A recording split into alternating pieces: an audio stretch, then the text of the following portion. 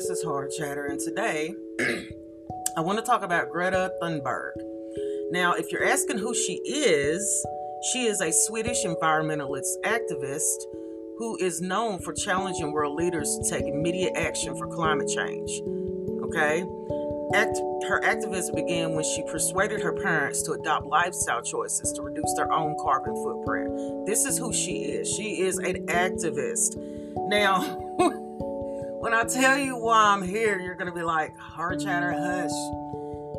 She is charged with disobeying police orders during a protest in Sweden. Okay?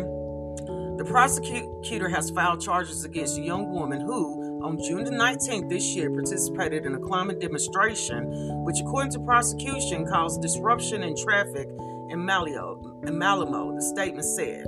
The woman refused to obey the police command to leave the scene, it added. This is who she is.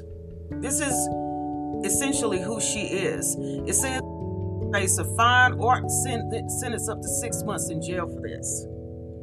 Now, for what I'm hearing about her activism and how serious she really is, she's probably going to go in to serve her time with the fingers going up to say fuck you.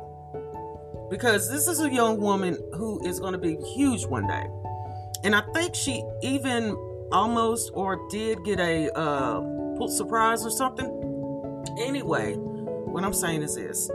She is going to be somebody very big one day. She's an activist and environmentalist.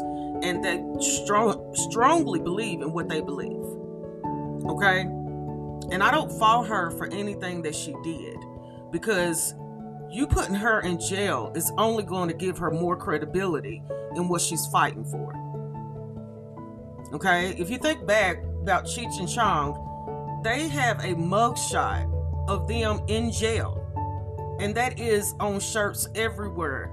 You can find it everywhere. This is what they're known for. Their refusal to bow down to the man. And that's all she's saying. So what I would actually do is take her passion and look into it and try to change what's going on in the world right now instead of putting her in a damn jail. That's all America is doing, is being down on women. Why is that? Hell, Britney Spears just got knocked in the face. And now this?